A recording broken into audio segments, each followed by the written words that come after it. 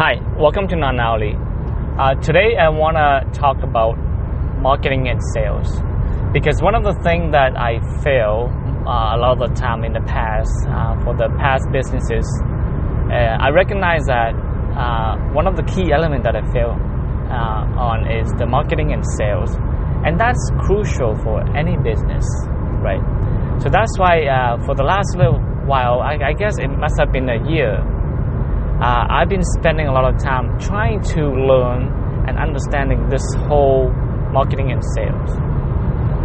And I guess to sum up what I learned, I want to give an example of me as a buyer shopping for a vehicle, right? So I guess a description of profiling the audience, the buyer, right? I am a little bit above the middle income group, right?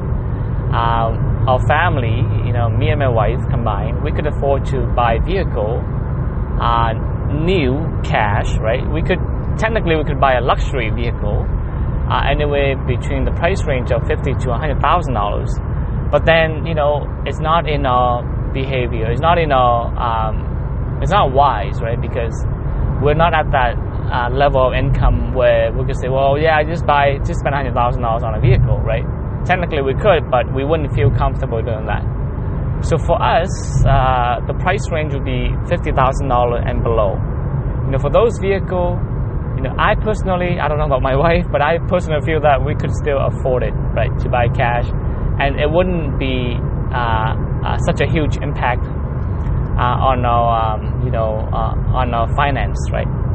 Like we wouldn't have to take extra shift. We wouldn't have to do extra to make sure that we still be able to maintain our living standard, right? So that's the budget range, right? So then, just kind of from an offer perspective, right? What are the offers that are out there, right? And from the offer standpoint, what are the buyer's requirements, right? So as a buyer, from my past experience, so obviously I'm not looking for the luxury vehicle. I'm not looking for the one that have all the bells and whistles and all the features and all the nice things, right? I was looking for an SUV to replace my family SUV, right? So it's an SUV, right? What are the other things that I'm looking for? Something reliable, comfortable, right? In my past experience, I don't want a lot of headache in repairing and fixing the car. The amount of work that I want to deal with the vehicle is, maintenance once a year, and that will be it. And the other thing would be just me doing my regular oil fill up, fueling the vehicle, and that's it. I don't want to do anything more to the vehicle. It's just a tool for me to use for now, right? From point A to point B, something comfortable, something reliable that I don't need to do a lot of maintenance on it. So these are very, very generic requirement. It's not super, critical, right? And a lot of manufacturers could meet that requirement, right? So how do then? Okay, let's turn the table around. How are these companies pitching their offer to me as a buyer? And I wanna document this experience, and this is exactly what marketing and sales is, right? Like regardless of what kind of product, what kind of service, there's always marketing and sales, right? And let's look at what is the value propositions from these companies, right? So you have companies like Honda, Toyota, Hyundai, Ford, GM, all these big companies, Volkswagen, right? Those are the brands that I, would be on the list for me. So let's talk about the different companies that have their offer, right? And how do they get my attention? How do they win my purchase, right? So let's talk about that. So out of these companies that I just listed, let's go one by one and see how do they pitch their offer to me, right? So popular brand, let's start with the Japanese company. Japanese brand, you have Mitsubishi, you have Honda, you have Toyota, right? Toyota, obviously, it's legendary, right? In that their reliability. They're very reliable vehicle, right? The design is kind of dull. They're not exciting. They're not super. They don't try to be classy in their design. They're just plainly functional, right? And price-wise, they're competitive among the good company, among the quality company. They're competitive. They're price competitive, right? They're not super expensive.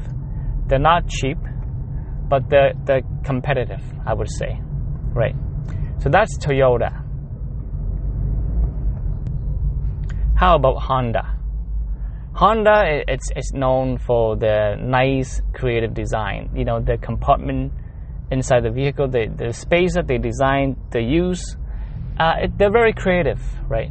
They have a nicer dashboard, and I'm talking about SUV here, right? You're comparing Toyota RAV4 versus a Honda CR-V, right? Honda tend to have a bit more nicer design.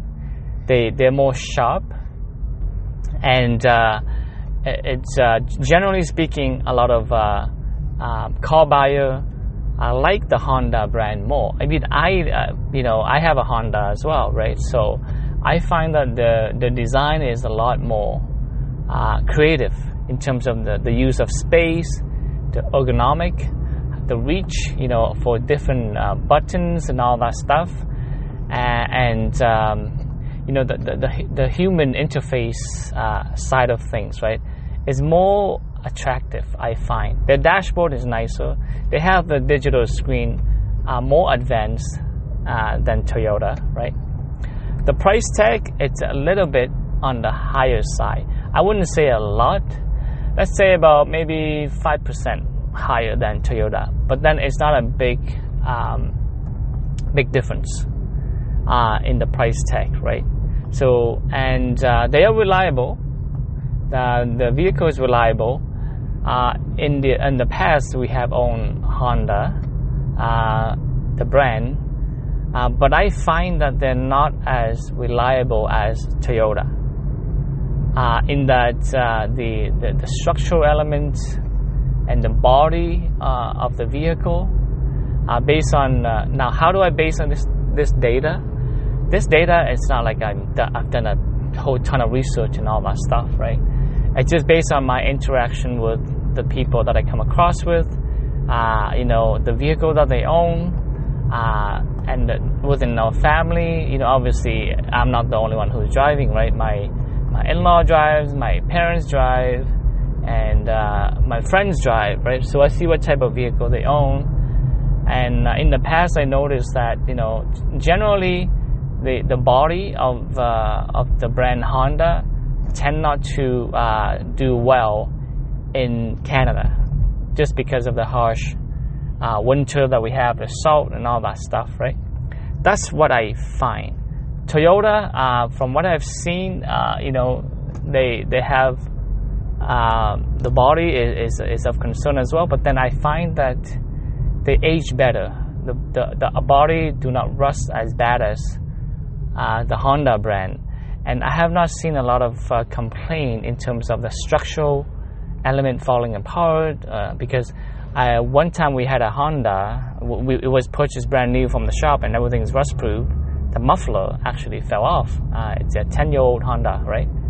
Whereas my in-law owned a Toyota, it's like 15-year-old, right? Nothing falls apart. Everything runs, right? So in terms of reliability, I give Toyota a higher ranking than Honda. So now let's talk about Mitsubishi. Mitsubishi, it's not as a popular brand. So I don't know a lot of friends that own Mitsubishi. I've seen them on the road, right? They don't have a high of a review, a ranking as as Honda or Toyota. The pricing, they're competitive as well. They're not that much more cheaper than the Toyota brand or the Honda brand. So that's why Mitsubishi is X off from my list, right? Really, it comes down to Honda and Toyota. How about Ford or GM? See, the two brands, Ford and GM, I find that I don't know any friends and close, family members that own these brands. So it's a trust thing, right? I don't trust that these vehicle will last me a good amount of time. The other thing is that, beside the reliability factor, is the resale value. I know that, obviously we don't own a vehicle forever. After X amount of time, I would sell them, right? So the resale value tend not to hold well for the American car. Their value tend to depreciate faster. The resale value tend to be lower just because the reputations for the quality is not there. That's why people are kind of like shying away from the GM and the Ford. Are they bad car? No, they're not bad car. I mean, I have driven them, and the quality, the design, they're very nice as well, right? But it's just that the resale value, the reliability, the reputations, is not there. That's why, again, American cars are X off my list as well. How about Volkswagen, the German car, the German brand? I am not that familiar with the German brand, I guess because I'm Asian. I think a lot of the European population would be more familiar with the German brand. So Volkswagen, again, I find that the only thing that I read is that on the review is that the seating is very comfortable. Of course, they cheated on the emissions. So that's, again, it comes down to the trust, the reputations that they have, right? They have a good, reputation for like being a good automaker too, right? But again, it's familiarity. I'm not that familiar with the European vehicle, and it's the trust factor, right? Price-wise, they are competitive. They are not, they're not overly priced, or they're not cheaper than the Japanese vehicle. They're competitive, right? But I did not consider the German car because I'm not familiar with the brand, right? So it really comes down to Toyota, Honda, and Volkswagen, right? So what are these three offer? What are they communicating to the buyer? The thing that they're trying to communicate to the buyer is reliability, price competitiveness, and obviously the design, right? How the vehicle itself, right? How much horsepower and all these, features and all that stuff. But for me personally, as a buyer, a family guy, the top priorities are reliability, and the least amount reliability translates to the least amount of headache in owning this vehicle, right? That's my top priority. And the secondary is obviously it's the price point, right? But the price point is not very critical because they're not that far off from each other, right? But the thing that the company that stand out the most is Toyota, because of all these friends and relatives that own vehicle, they have the top-notch reliability in terms of how durable they are, right? And it's not just that they hold the reputations; it's all these people that I'm connected to that have these type of experience. So sales and marketing, going back to sales and marketing, right? Is that it's the trust factor, right? Trust factor that that vehicle will deliver the result, will have the highest probability to deliver the result that I'm looking for. I think that is the point, that and it's exactly the same thing, sales and marketing, right? Sales and marketing. When you pitch the sales and when you market yourself to the marketplace, right? How do other people perceive your product and services, right? Of course, you got to get the message out there. Nowadays, to get the message out there, there's other creative way or medium for you to reach out to an audience. But how do other people perceive your brand? And that's something that's not easy to do, and that's something that I devoted a lot of time learning in the past, I would say, year or so, and it's so super critical. I'm sharing this because obviously I don't want to speak of things that I'm not, that out of nowhere, right? Obviously, these are the things that I am experiencing, right?